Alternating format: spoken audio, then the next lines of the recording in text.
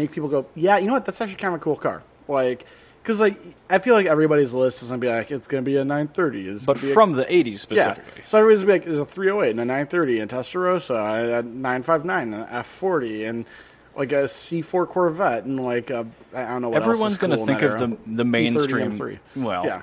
hey now. I see what you did there. But Yeah. Well, I had to think of a mainstream good 80s car, and that is a mainstream good 80s car. So it was a question that came from Bat to you, and I assume other employees there, and then you sent me your screenshot with the email. I'm like, oh, okay, that's an interesting question. It's changed from there. So, oh, did you edit the one in the... no. Okay. I just changed in on my email what my final response is at work, and it's constantly changing. I keep finding like new cars having to bump things off. So you just have it in drafts? Yeah, drafts.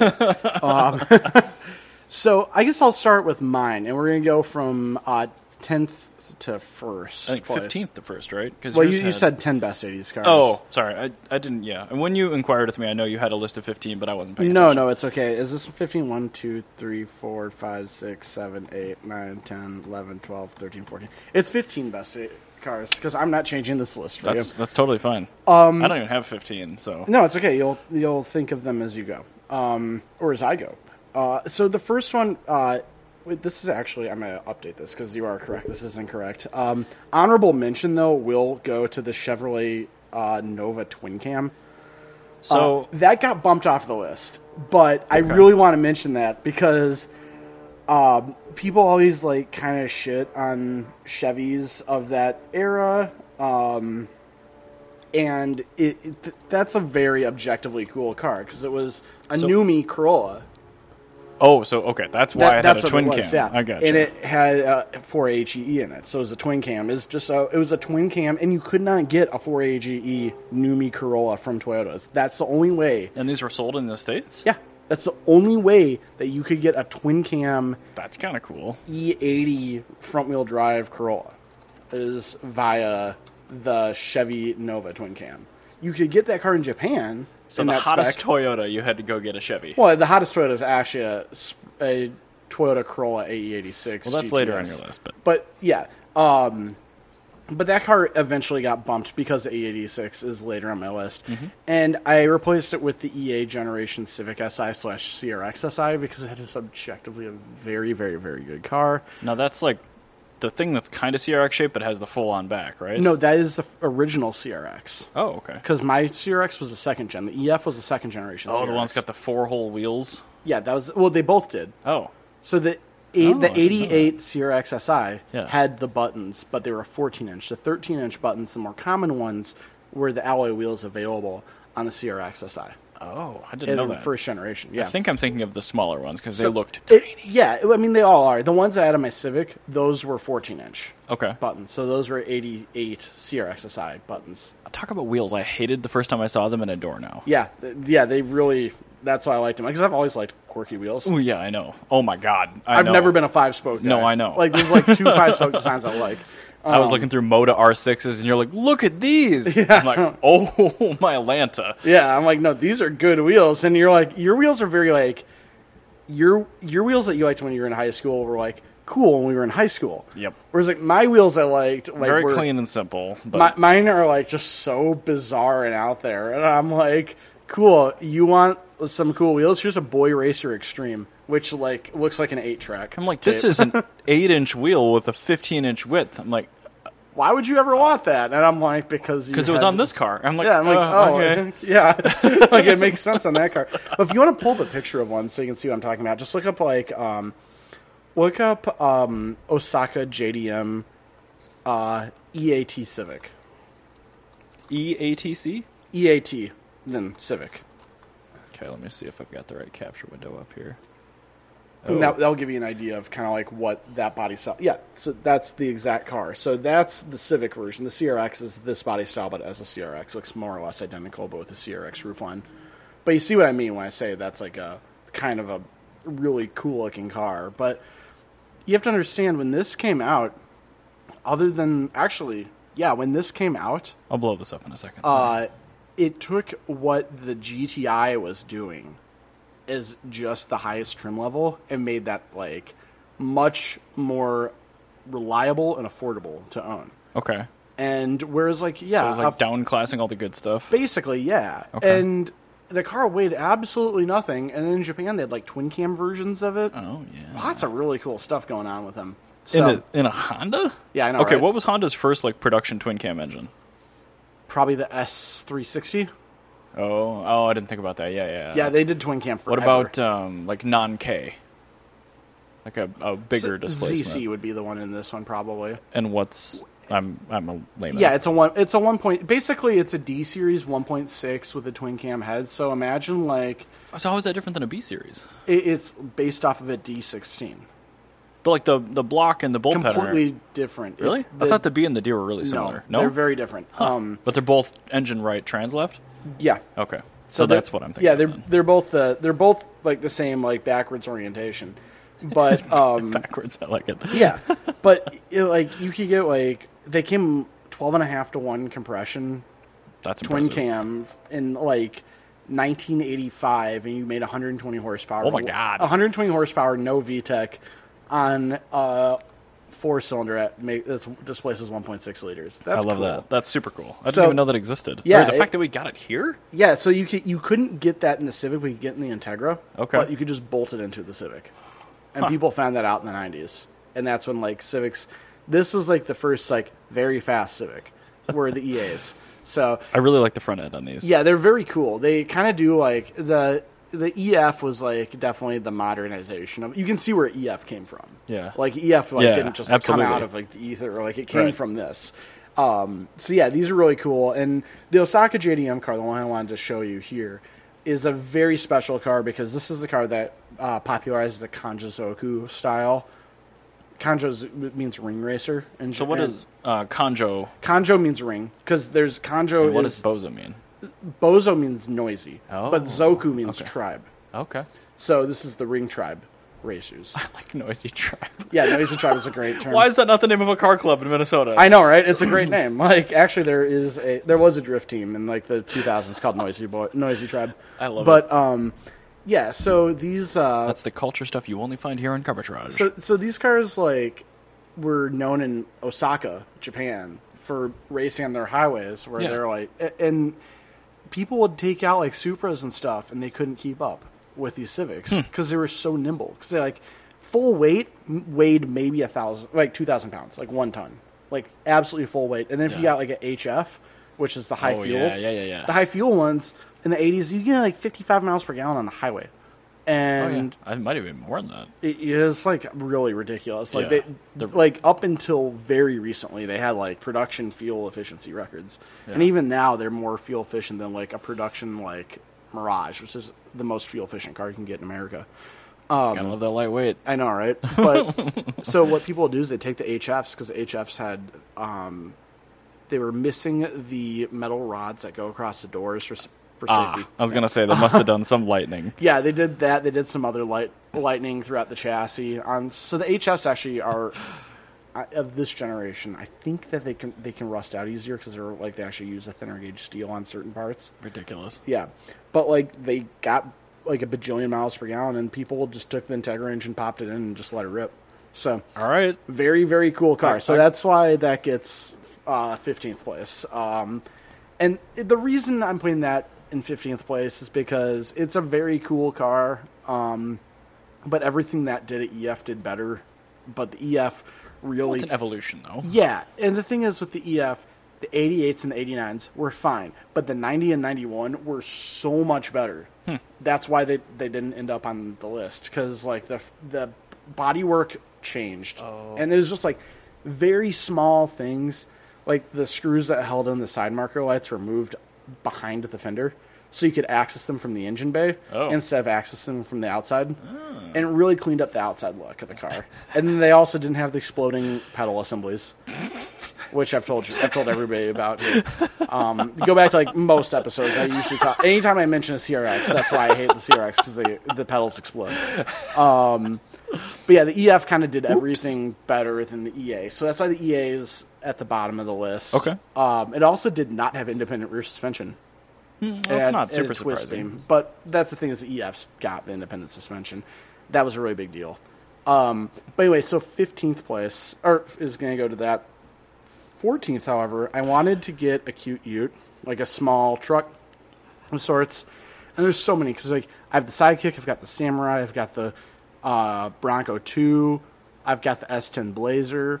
Like, that's just the stuff in America. Yeah. And so I decided I wanted to go with my favorite one that really, of all the cute utes, which is the hardest to find, and that's the Daihatsu Rocky. Or the Daihatsu Rugger in the Japan. Rugger, yeah. That's the Japanese name.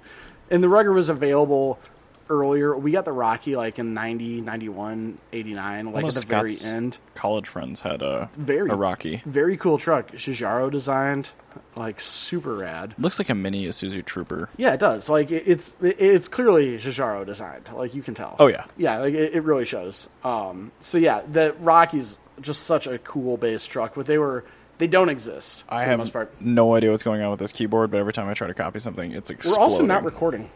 It's fine. We go through Twitch for that. Okay, cool.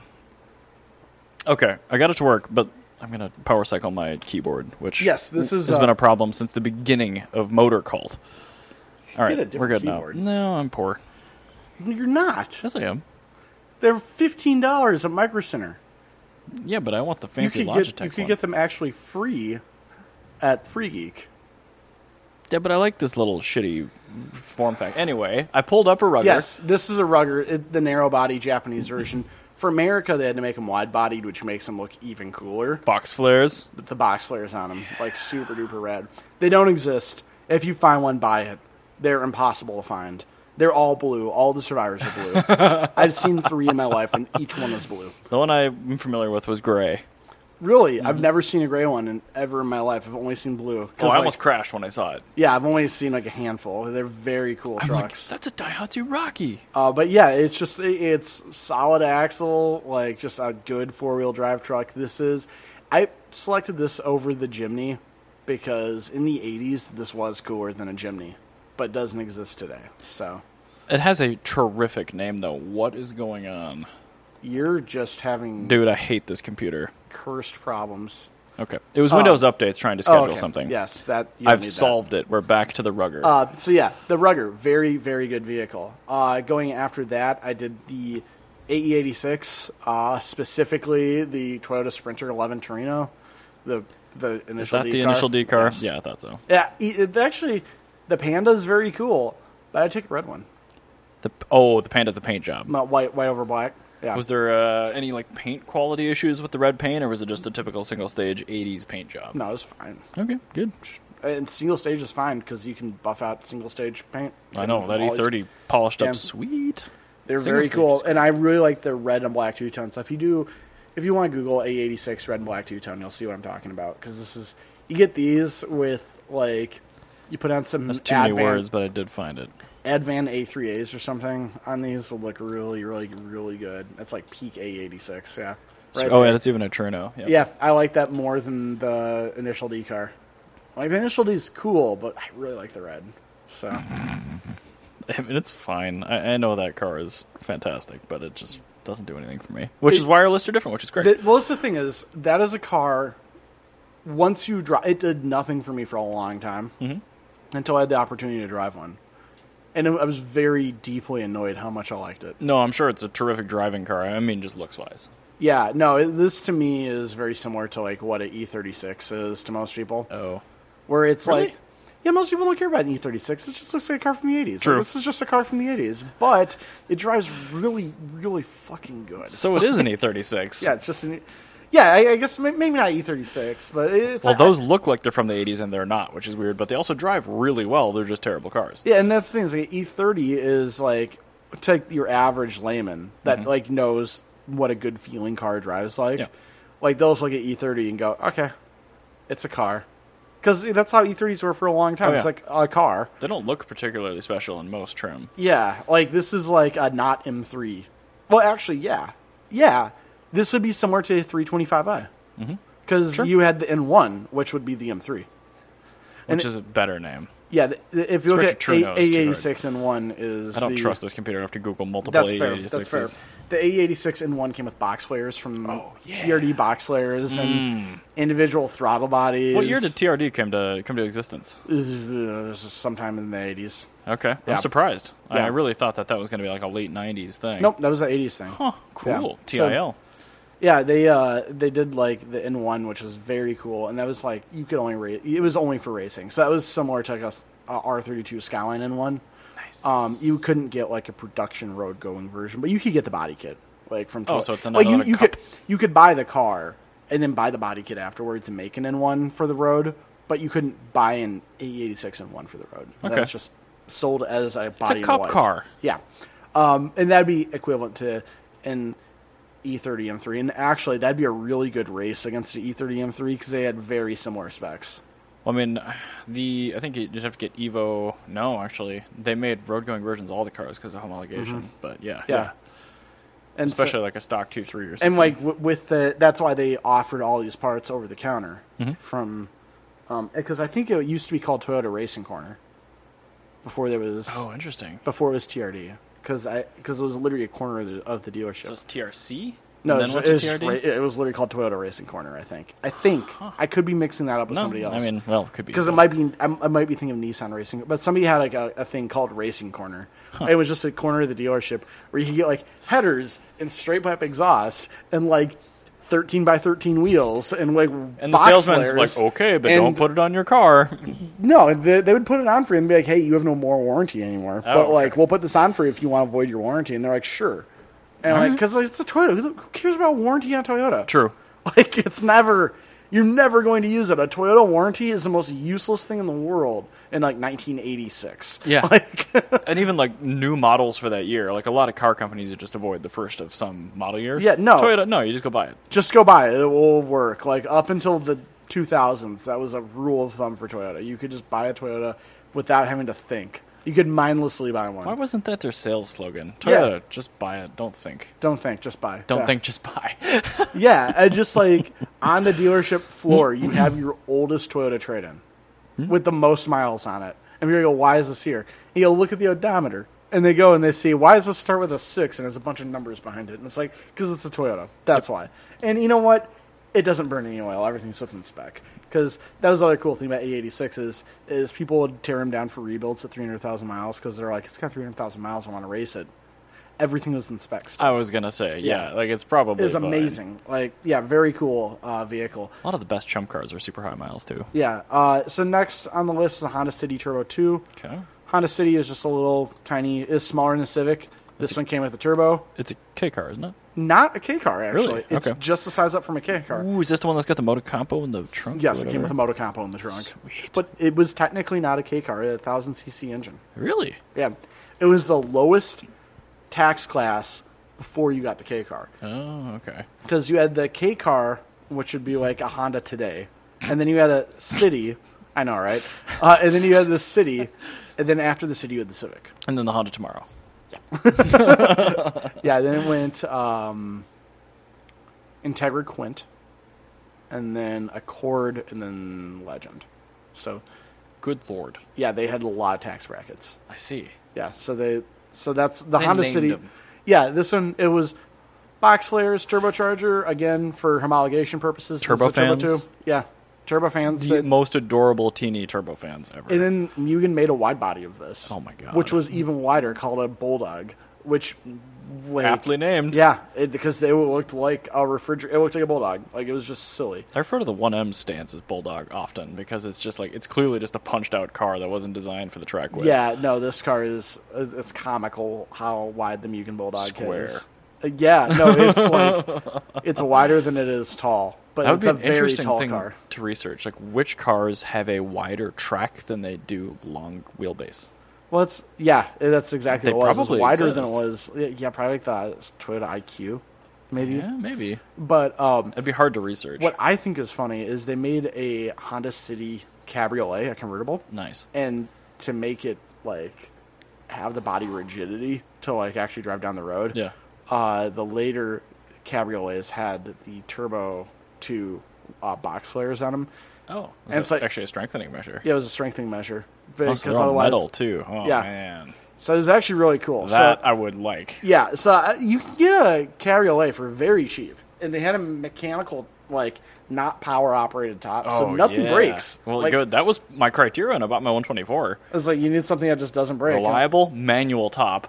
Well, I mean, rear-wheel drive was on there too, but whatever. Yeah, but this is like, it doesn't matter. No, the there's car's 300 pounds of weight. It doesn't matter which wheels are driven. Yeah, no, this, like, that roof weighs, I think it weighed less. But don't roll it. No, you're going to die if you roll it. Yeah. To be fair, you're going to die if you roll this one. I had to explain to the original owner, the IS, that's going to buy the car back. Because he's buying it back because his kids remember, like, being picked up in school as kids in the race car. Yeah. And, like, we got on the topic of how unsafe they are. I'm like, oh, yeah, if you get in a crash, you'll die. Yeah, no, you're just not going to live. Yeah. Like, but, I mean, that's the thing. It's like any car made after the 90s. Like, that's what I told him. Like, if it's pre-97, you're just going to die, probably. yeah, because, well, the thing is, like, cars that you're running into now are much larger and stronger than yours. And they pointed to his Tahoe that he came down in. I'm like, that's why. Yeah, like, because you people buy big dumb trucks, and that's why these can't exist anymore. Yep. Because Anyway. you did this. So after the Turbo 2, I'm doing the FSO Polonaise. I've heard of that, but I don't remember what it looks It like. is so freaking cool. Another. Oh yeah! Oh my God! This was on like one of the worst car features of Top Gear. I remember. Yeah, no, it's a very cool car. It's another. What's his name? Diablo. He did the Rocky. What's his name? Giugiaro. Another Giugiaro design. I don't know why. Whenever I see the Polonaise, I blank on Giugiaro's name. But yeah, it's such a good vehicle. They are stupid expensive now. Really? Oh, that's a super late one, dude. Oh. You just gotta get an early one. The early one had the early one looked objectively better. All right, let me see if I can. It's got like a black front end on it, just like FSO Polonaise. It's the first thing that comes up when you Google it. There we go. Copy. God, it's such a great looking car. It's got like a really 70s, 80s Subaru front end vibe to it. Yep. Again, in fact, the whole Giugiaro. thing is a very. It's Giugiaro. That's that how thing. he is as a person. Such a great looking car. It looks so surprised. Yeah, no, they're very cool. They are so expensive. Everybody in Poland knows they're special. But they're getting rid of their 126Ps for these, or what? No, they're just not cheap. They're getting a second car then. These are no. If they're getting rid of it, they want $16,000 for it because they know that.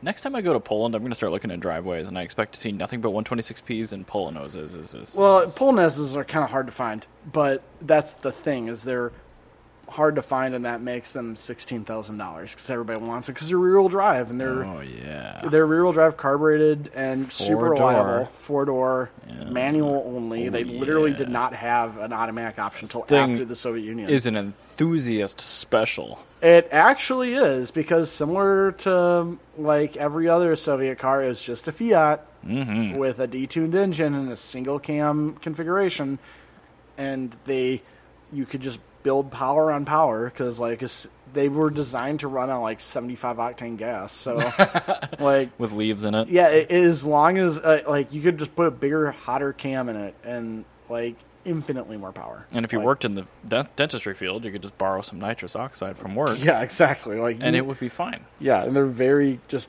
way too cool for what they need to be. Next on my list, another car that's too cool for what it needs to be is a Isuzu Gemini, specifically a ZZT. ZZ-T. /T. Thank you. The Isuzu Gemini ZZT was a 1.6-liter fuel-injected Chevy Chevette sedan. Oh, weird. I with see that. A factory body kit and a limited slip differential. And fender mirrors. Yeah, very cool. Were those round fog lights factory? Those were optional, I think, actually, because those look like the factory style. But God, those are just super cool cars.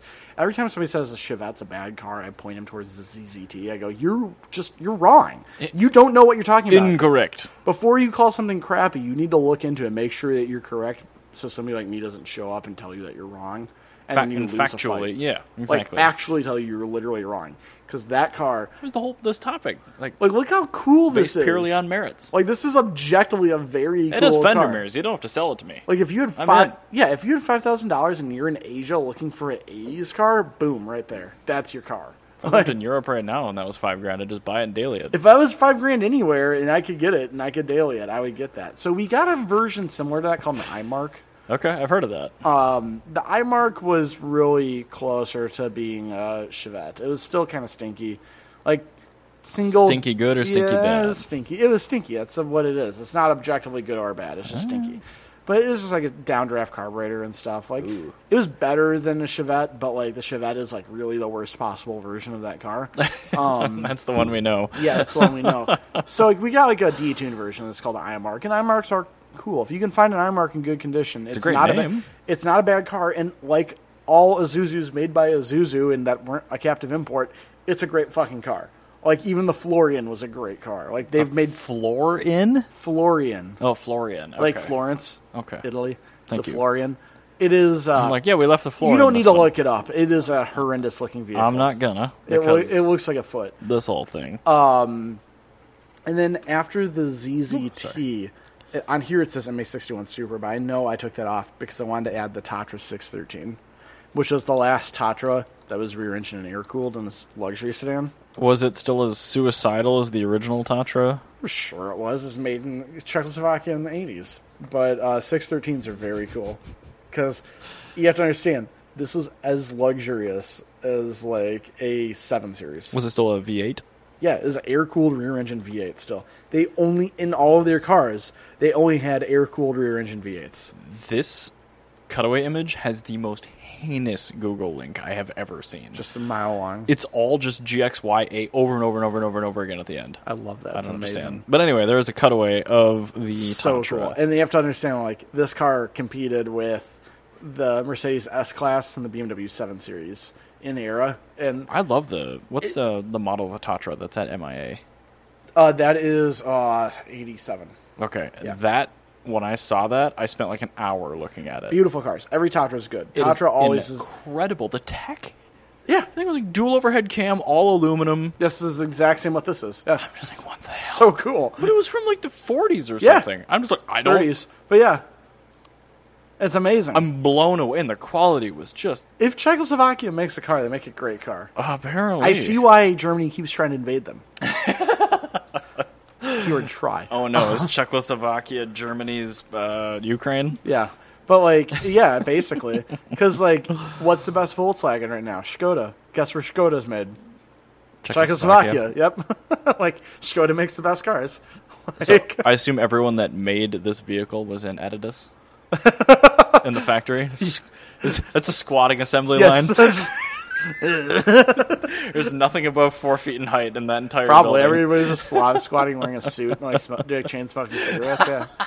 But, like, the insides of these were, like, in the amazing. 80s, the inside of this was 90s BMW nice. I believe it. Like, it was really remarkable how much this car kicked the shit out of cars in the 80s. And if it wasn't for the Iron Curtain, like, nobody would have bought an S-Class. Because this did everything the S-Class did, but better.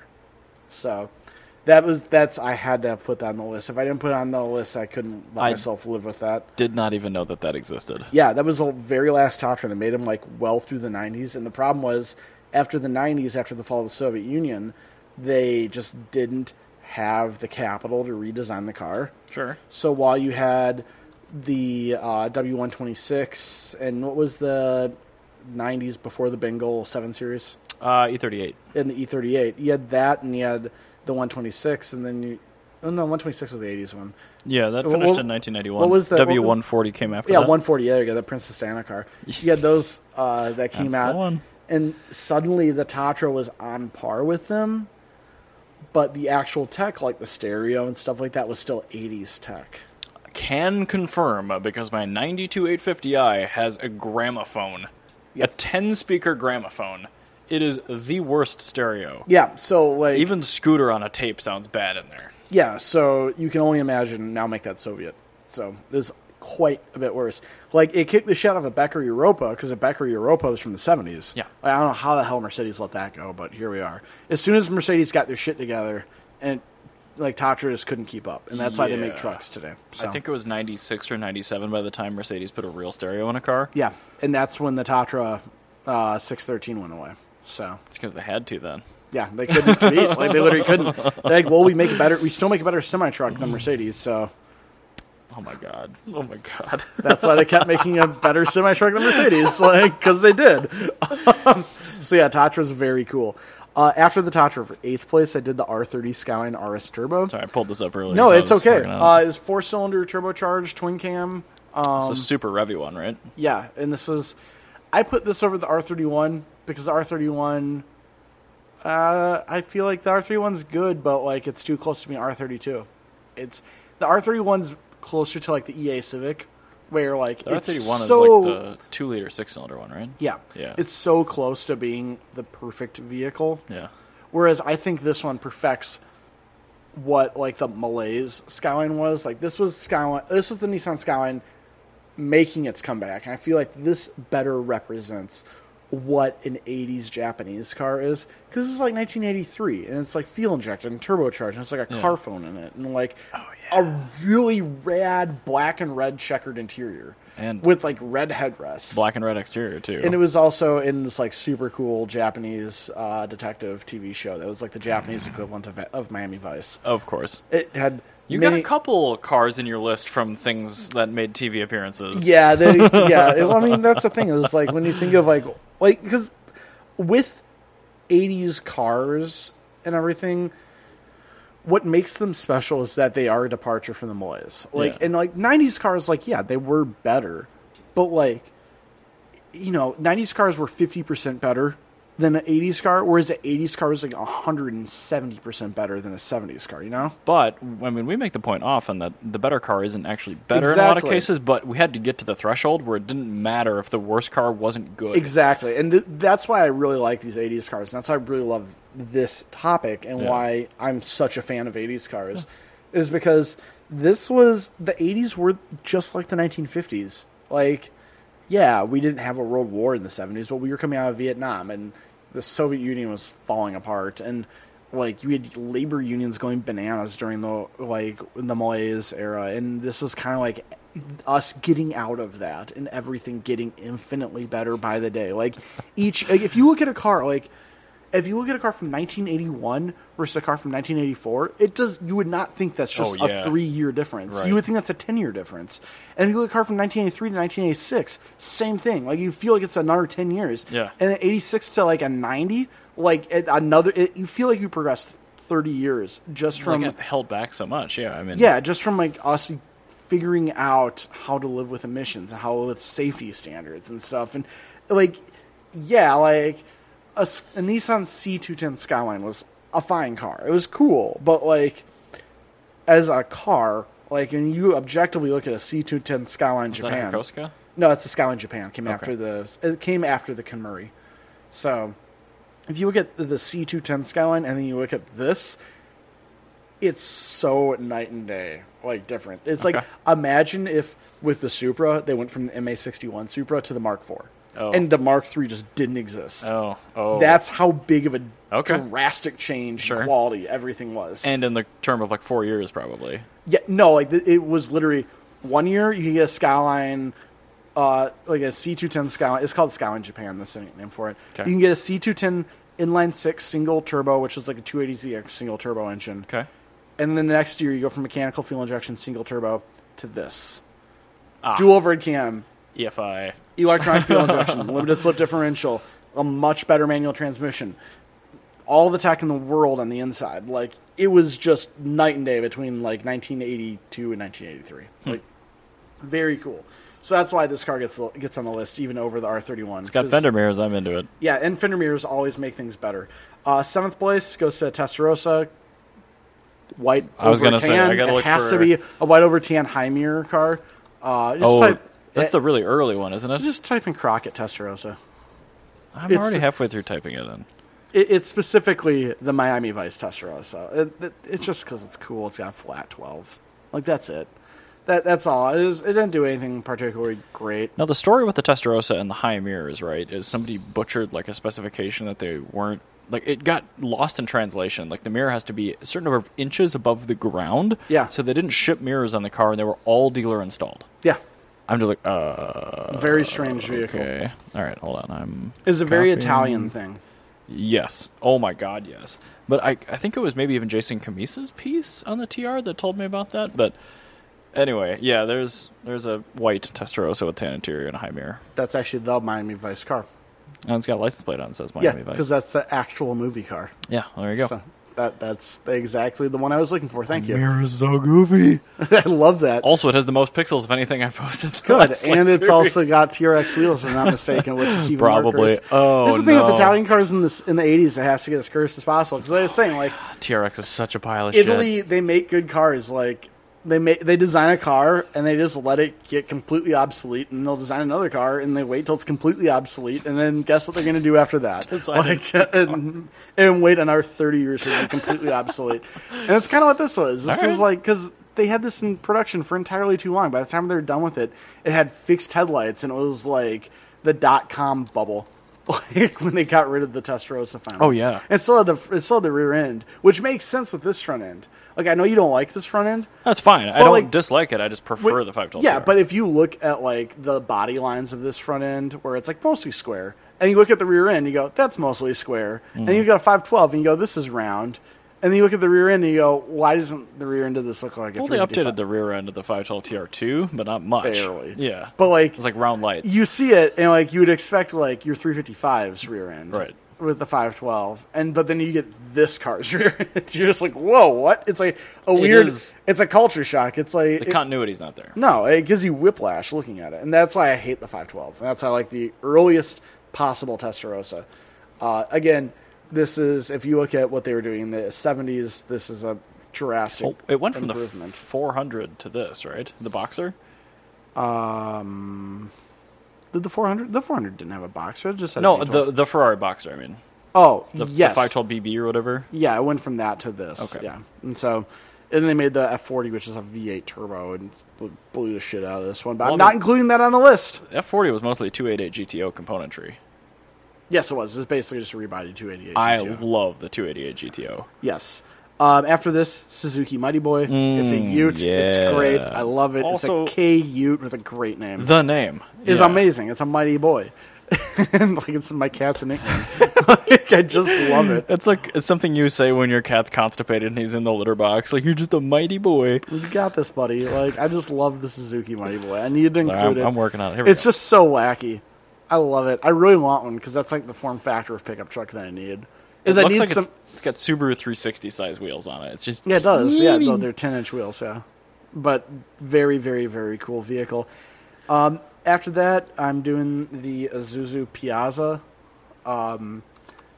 Again, Giugiaro designed. Wow, I got 3 Giugiaro designed cars on my list. Is this? Okay, yeah. This predates the Pulsar. Yes. So this is a Giugiaro design. It is turbocharged, rear-wheel drive, Lotus-designed handling. Those are actually pop-up headlights in America. That's not the American version, but the American. No, the American, because the pop-up headlights were your headlights had to be a certain height. Oh, great! And they're similar to like a Lancia Scorpion, but they looked actually cool. Okay, so all right. Because they did like the 300Z kind of half tuck away, and then they pop up. Very cool. They also did that on the EA Civic as well. The very early EA Civic had that option before they did the facelift. It's amazing how out in the weeds manufacturers went to make their pop-up headlight mechanisms work, especially in a car that wasn't necessarily designed for them. So strange. Like the 928 one where it flips like backward, forward. So cool. I love that. 928 ones. They rotate like 270 degrees or something. And it's then they're insane. like frog eyes once they finally do it. Oh, man. Anyway. What's next? And then Peugeot 505 is third place on my list. Because standard limited slip differential, I genuinely don't understand why any Volvo 240s or why any W123s were ever purchased when a 505 existed. Because of the dealer network or lack thereof. That's literally the only reason. Because you never got to drive Darren's, but good Lord, that's a good car. Like, it is, like... Did he put a transmission in it? He's still looking for one, because his is apparently like a one-year only transmission. Oh, great. This is like awesome. Turbo fucked. But... It was a cool car, though. Such a great vehicle. Like, everything was just so perfect on these cars. Like, it had the most comically large ashtray I've ever seen. In the front of it looks like a smoking Frenchman from the 70s. It had an oil bath air filter. Yeah, just like with Bobsky. a flappy paddle mass air meter. Yeah, barn door. Yeah, barn door air meter. AFM. And like it definitely was like French. It was just so bizarre. I mean, that's a Bosch system, but like it was a Bosch system with an oil bath air filter. I've never seen an oil bath air filter on a gasoline vehicle before that. Yeah, there you go. Always a diesel. I've only seen them on 50s era cars. Blubsky came with one with the diesel. And then, And then all Detroit diesels. It also had the power steering reservoir bolted to the airbox because they just need to put it somewhere. Just an incredible vehicle. Well, it's because power steering was an afterthought, I'm sure. Yeah, no, the car is totally... We call it the Marrakesh taxi because like it looks like... Every single one looks like it's from Morocco. I just assume every one of these has like 500,000 miles on it too. Yeah, because they're as reliable as the Sunrise. Like Darren's just blew up because it was like, he took a $1,000 Peugeot with no history on a road trip. Like, of course it blew up. It must have been low on trans oil or something because that's the only thing I can kill. But they do have a limited slip differential and they're very reliable. Heck yeah. But yeah, no, I'm a big fan of them. And yeah, if you ever go to like the French colonies of Northern Africa, they're lousy with these cars. So that's why I call it the Marrakesh taxi because they look like they're from North Africa. Côte d'Ivoire taxi. Yeah, I told Darren he has to get the little rolly bead wood seat covers like a taxi cab driver. Yeah. But yeah, no, they're such a good driving car. Like if you ever get a chance to buy or own or convince a friend to buy, you go. Somehow find yourself in the seat of a Peugeot 505. Take that opportunity to enjoy it. It is such a great car. Hell yes. We're in agreement. I love the 505. It's so good. So third place to me actually goes to a car that everybody would assume would be first place for me. It's it, the 25th Anniversary Edition Countach. White over white if possible. Because white over white is the best way to do it.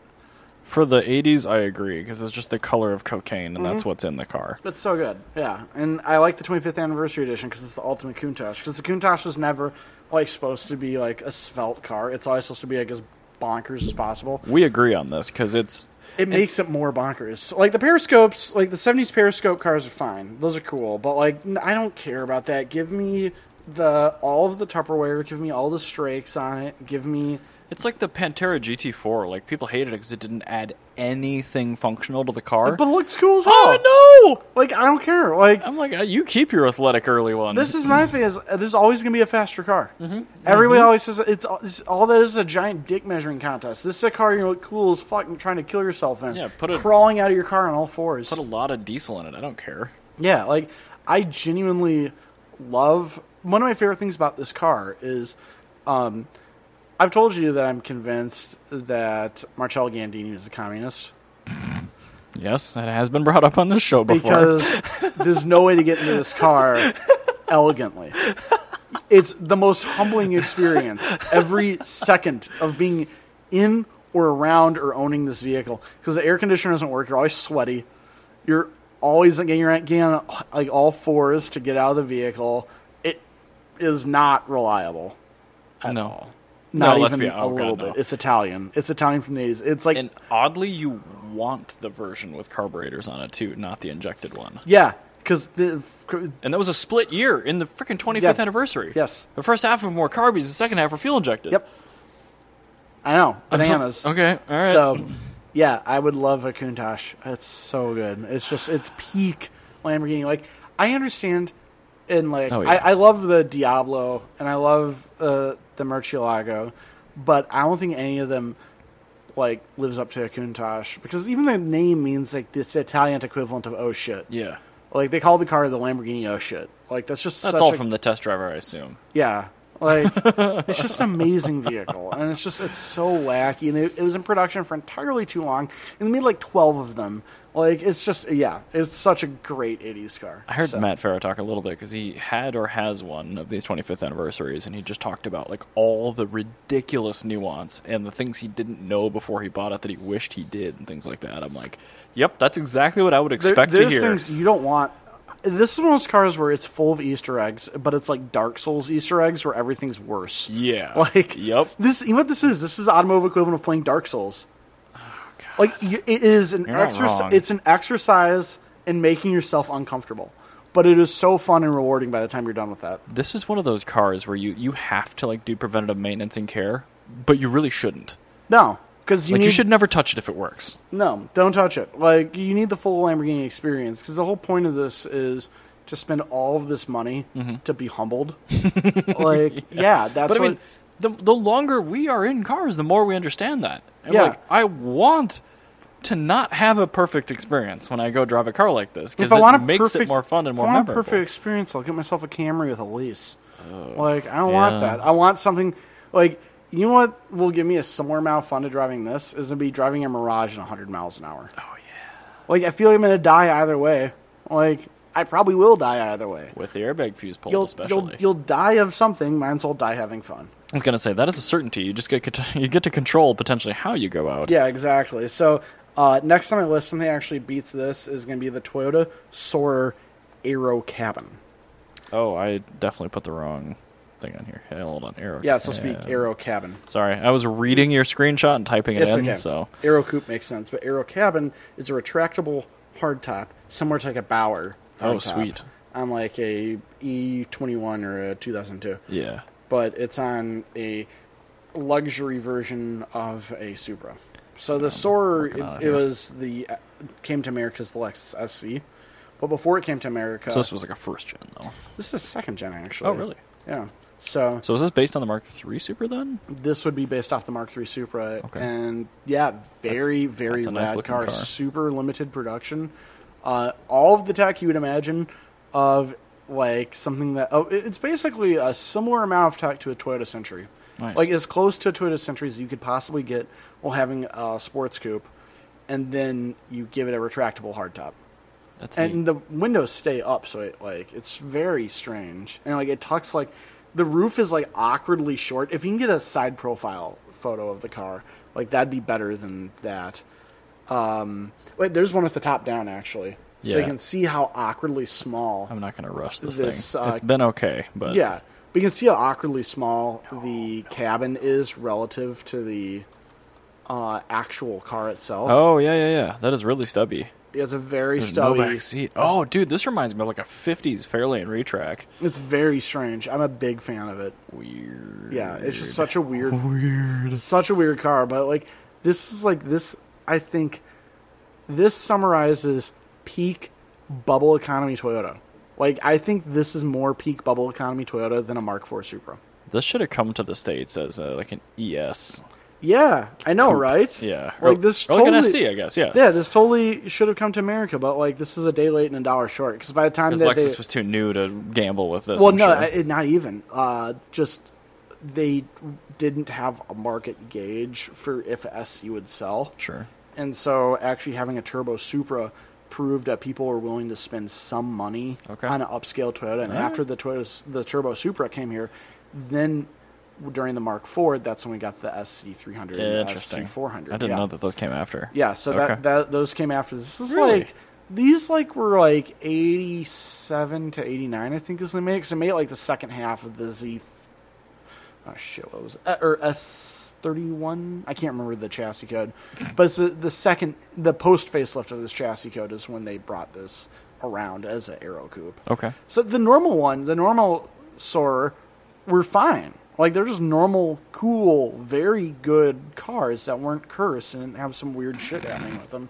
But cursed. the weird shit makes the car. Oh, yes. Like, weird shit 100%. makes 80s cars better. Weird shit So, makes all cars better. Yeah, this is definitely peak weird shit. That is not an 80s exclusive thing. No. We keep harping on that. And it's going to get more. Yeah, weird shit makes a car better, and that's peak weird shit. So I think the only car that does more weird shit better than that is take a Renault car, make it a wide body, and stick the engine in the boot. And that's what they did with the Renault 5 Turbo 2.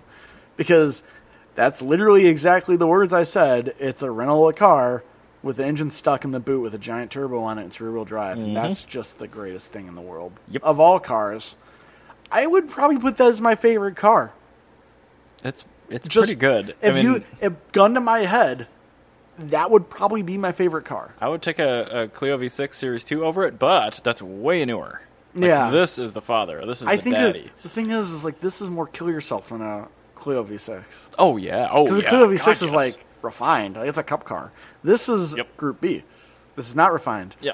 This is designed This to be... is, if you don't drive it properly, you die. Car. Yeah, that's exactly what this is, and I And really nobody like that a drives lot. it properly. Yeah. Nope. Yep. This is a good car. There's at least a couple of these here. Yes, there are. There's a white one in town, and then there's been one that's been making the rounds on Brancho, or a red one. I think it's Randy's now. But yeah, that Turbo 2 was very rad. The Brancho one, the red one with the Gotti wheels. The wheels cost as much as my Fiat. Well, hey, that doesn't take much these days. But yeah, nice wheels. Holy shit, dude. They're pricey. Yeah. Pricey. Yeah, pricey. and to be able to beat the factory turbo fans on these, like getting a set of Gottis is like the only way you can go.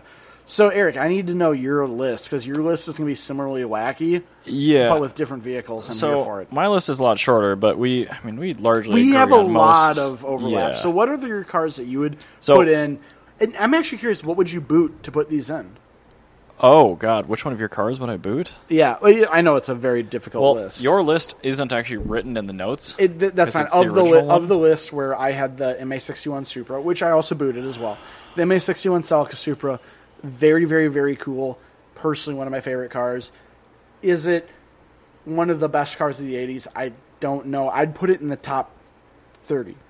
So I would not the top supersede the 505 for the Citroen XM. Okay. I'm going to go French for French just because. No, that's fair. That's fair. Yeah.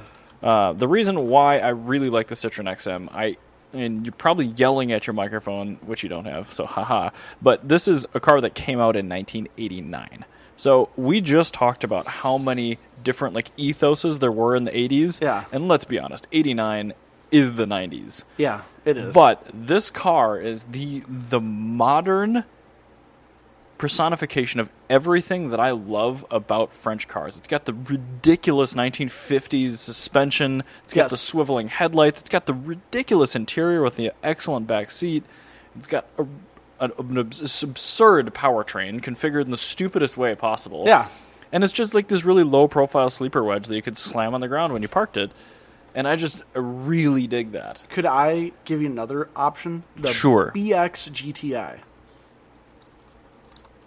Oh, we talked about This you is the would Group pick the B one. BX. Yeah, I would do the BX because that's the Group B. I don't like the front end as much, but it is more 80s. I will give you that. Yeah, because this was a purely 80s car. But it does pretty much all the good stuff. Yeah, it's the same thing. That The the XM BX does. or an XM. Oh my god, you found the smallest. I'm getting possible photos photo. from the 80s. Yeah. It's equally as wacky, but also a Group B car. And it's still front-wheel drive. Of course Citroen would join Group B and not make it all-wheel drive. They joined this knowing full well that the Quattro existed. They were probably full interior cars, too. Probably. And they knew that the Quattro existed. Oh, yeah. And they're just like, we're fine. Whatever a Frenchist would say to that question, Oh my God. It's just I don't so know. I don't wacky. want to boot any of your cars because I do like them all, especially after you went over them. I would say these are alternatives, but I'm just saying what you would think the weakest links are because it's a fair thing to say. It's The an Nova opinion. Twin Cam, I guess. I mean, it's a really hot And version that's of why- a boring car. Yeah, and that's why that got booted. We're going to But leave the Rocky and the Rugger in there because I love them. Mm-hmm. The Polonaise is sweet. I didn't know about that. Especially, the City 2 Turbo, the convertible variant. I'm not getting rid of that. Makes it even better. Mighty Boy's adorable. Alto works, I guess. That's a fine The car. Alto Works I did boot because that's the thing is I almost put in the CA72 Alto Works because that was the best 550cc era K car. But in 1990 they made the 660cc and they made an even better Alto Works. I'm going to go ahead. Okay, in that case, since you bring that up, I am going to boot the R30 Skyline for the W201. Okay, that's fair. For the same reasons, because you want to talk about a car that obliterated the car that came before it with technology. W201 versus the W123, I guess, even though they're a different size. Yeah. They're really, it was the first baby Benz. I'm going to pull up a picture of, no, and I'm not. The 190s are amazing cars, and I asked two people about my list, Patrick and Ben from Japanese Nostalgia Car, and Patrick actually mentioned the W201 as well. And I'm not picking a 16 valve. I would say W201, that's in my top 20. That would be my 16th car, would be a W201. And it was that I really genuinely thought about, but I couldn't think of one single W201 that I objectively wanted more than anything else. The 2.6 Sportline. I That was was a going to 90s say car, a 2.6 Sportline would be about it. That'd be the one. Especially the manual. They're hard. So I pulled up a picture of a facelift. So 89 to 93 W201 2.6. That's the one to get with a manual. Or get a 190D, frankly, if you can. Yes, but, and you have the asymmetrical side mirrors. You have the mono wiper. It's that's Pete Mercedes. And that car came out in 1982. Yeah. And Mercedes spent like how many billions of dollars? Billions of dollars in 1980s money just to develop that car. I mean, it's just not billions of dollars adjusted for inflation. No, so it's billions at the time. Yeah, it's not like we're saying like they spent $1 billion since 2013 or 2013 billions of dollars. It is like had the car flopped, Mercedes wouldn't exist anymore. No, it was that much money, and even then they lost money. I think I don't think they ever were right side up. They were enough. It was enough for them to continue operating, which is weird and that kind of shows in the W202's development budget because that car is not that great. Yeah, and also if you look at the 201, a lot of the shit that came out of the 201 set the precedence for Mercedes for all future cars for the next 20 years. Oh, yeah, the lineage, oh my god, yeah. I mean, the R129, the 124 that came immediately after it. Yeah. I mean, they're like sister cars. The 140. Like there's so much tech, so much design language, so much everything that came out of that specific car. It's such a groundbreaking car. And they set their own bar so ridiculously high that they couldn't beat it. They didn't beat it. And also, like the other thing with Mercedes, why I didn't include any Mercedes on my list, is all the variants of those cars peaked in 1991. Yeah, because that's just before they went to the biodegradable harnesses and the water-based paints. 91 to 93. They had the cladding. 91 to 93 Mercedes was peak German car. If those cars had electric fuel injection, they would be perfect. The W201 is actually 100% why I did not include the 3 Series, the E30. I am including that next. Yes, because the 201, if I include the 201, I have to say the E30, because the E30 is great, but it's also the same thing for BMW. They were about to go bust, and they had put so much money into this car to make or break them. I would put that as my 17th. I like the 201 a little bit more than the E30. I do technically, love the E30. Too. Like, don't get me wrong, E30's very good. Mm-hmm. Even iX I'll take, like 100%. Like, I genuinely love the E30 that much. I like the car for its chassis. You're a better person than I am. Yeah, like, no, trust me, don't get me wrong, a rear-wheel drive one's the one you want. Like, I'd even take an iX and not cry. Like, if I could get an E30 iX, I'd be okay. My dad almost bought one. As long as I'm about to part it out, I'm good with it. Yeah, like, I'm okay with the iX. Like, because the thing is with me, like, yes, the rear-wheel drive is better. But the thing that I like about the car is I like the ergonomics of the interior. Mm-hmm. I love the sight lines of the car. I like the actual car itself as a car, not for just the performance. So the performance is there. They're a great driving car. They do have fantastic powertrains. But to your point, I'm like the things that really make an E30 a great car are not actually the chassis. No, it is 100% the it's the merits of the car, like just owning it. And I think the ownership experience of an iX I'd be okay with. Also, the thing is, dollar for dollar, iX is so much cheaper. Yeah, around here especially. Yeah, like you can get iX for a hell of a lot cheaper than a normal E30, and for a car for similar ownership experience, that would just do it for me. So yeah, if you can get a really screaming deal on a manual iX and there are no rear-wheel drives in your area, fine, whatever. But just go get a convertible. Next on my list, the Saab 900 Turbo 16-valve. Yes, SPG. Well, I think SPG was 90s, wasn't it? Mm-mm. Really? Okay, good. Then the SPG. Yes. Holy shit. Fucking great car.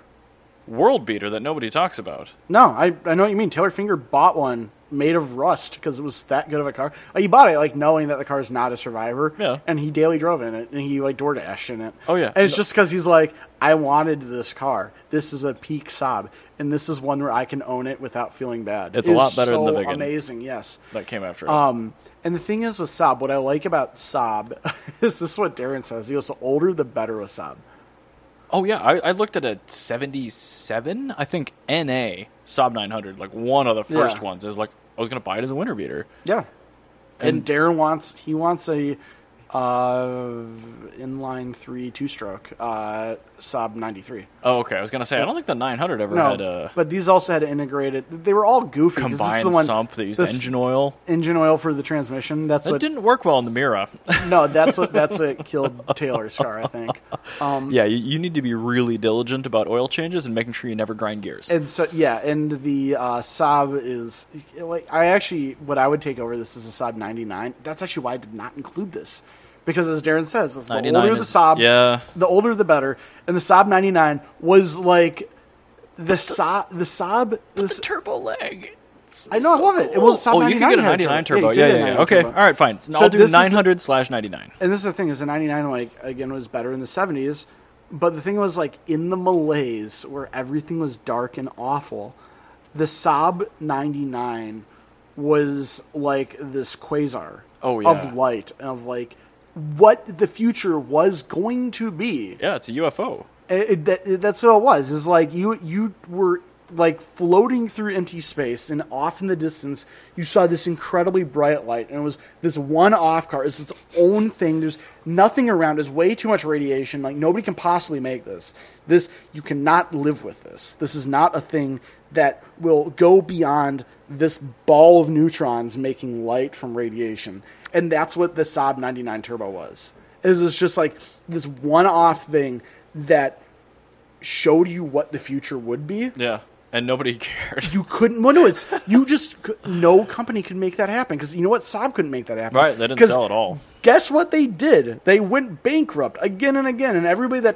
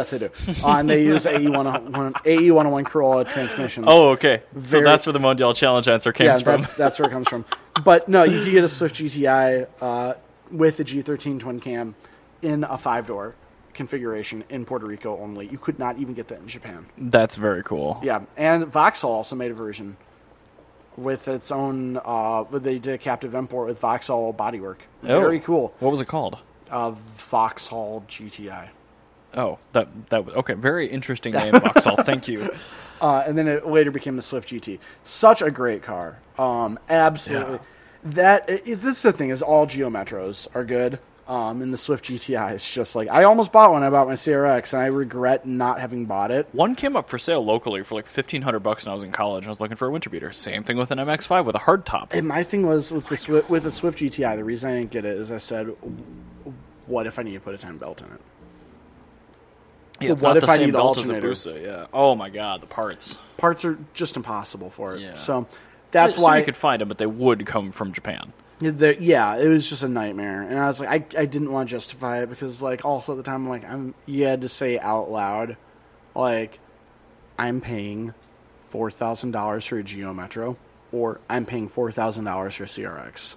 Oh, yeah. And I had, me at age 23 had to say that out loud to myself. And I'm like sitting there at Jana, I'm like, I don't know which one I should get. I really want this GTI. But this is the last time I'm ever going to be able to get the CRX. Which decision would you make now? Oh, GTI, 100%. I kind of figured. After all the But CRX snafus. Yeah, but this is the thing, is I don't regret it. It's just, it was one of those things where Your CRX was a fantastic looking I car. loved that car. It got amazing fuel economy. It was a lot of fun. Because, like, what I wanted an MX-5 that got 40 miles per gallon, and that's what I got. All right. Yeah, that was it. And like, a GTI would have done the same job, but, like, it would have been impossible to find parts for. And I was driving from Richfield to Cottage Grove. Oh, yeah, That's when I was working at MAP, yeah. So, yeah. Yeah, Yep. it wouldn't have worked. Like, right now, yes, I would if I could find a Swift GTI and I didn't have to pay for a new uterus, or for my, not uterus, urethra for my cat. Ooh, my insides hurt when you said that. Yeah, but even urethra is still terrible. If I didn't have to pay for, like, Cat mechanic bills. they're so expensive. Yeah, I'm just but thinking you what gotta do $3,500 it. would have been in my I know. life. I'm like, oh man, that's like what it would have been to. I hope everything's closed on every one of your cars because it's raining right now. It is. All right, good. The units are open, but the screens are down. Oh, you're fine. Don't worry. Yeah. My scooter's outside, but I think that's water resistant. It's a scooter. Nobody cares. Yeah. But yeah, so a Swift GTI is such a good car. But anyway. So I'm glad I added something to the list. Yes, Then. you did. Your list was very, very good. And these are all vehicles I would have considered. And I got to mention the Spectrum Turbo, which exists. And I've seen one in my life. And it was the wackiest thing I've ever seen. It was so incredible. The Spectrum Turbo. It exists. It's very cool. Like, it's just so silly. Like, it's a 1-liter 3-cylinder.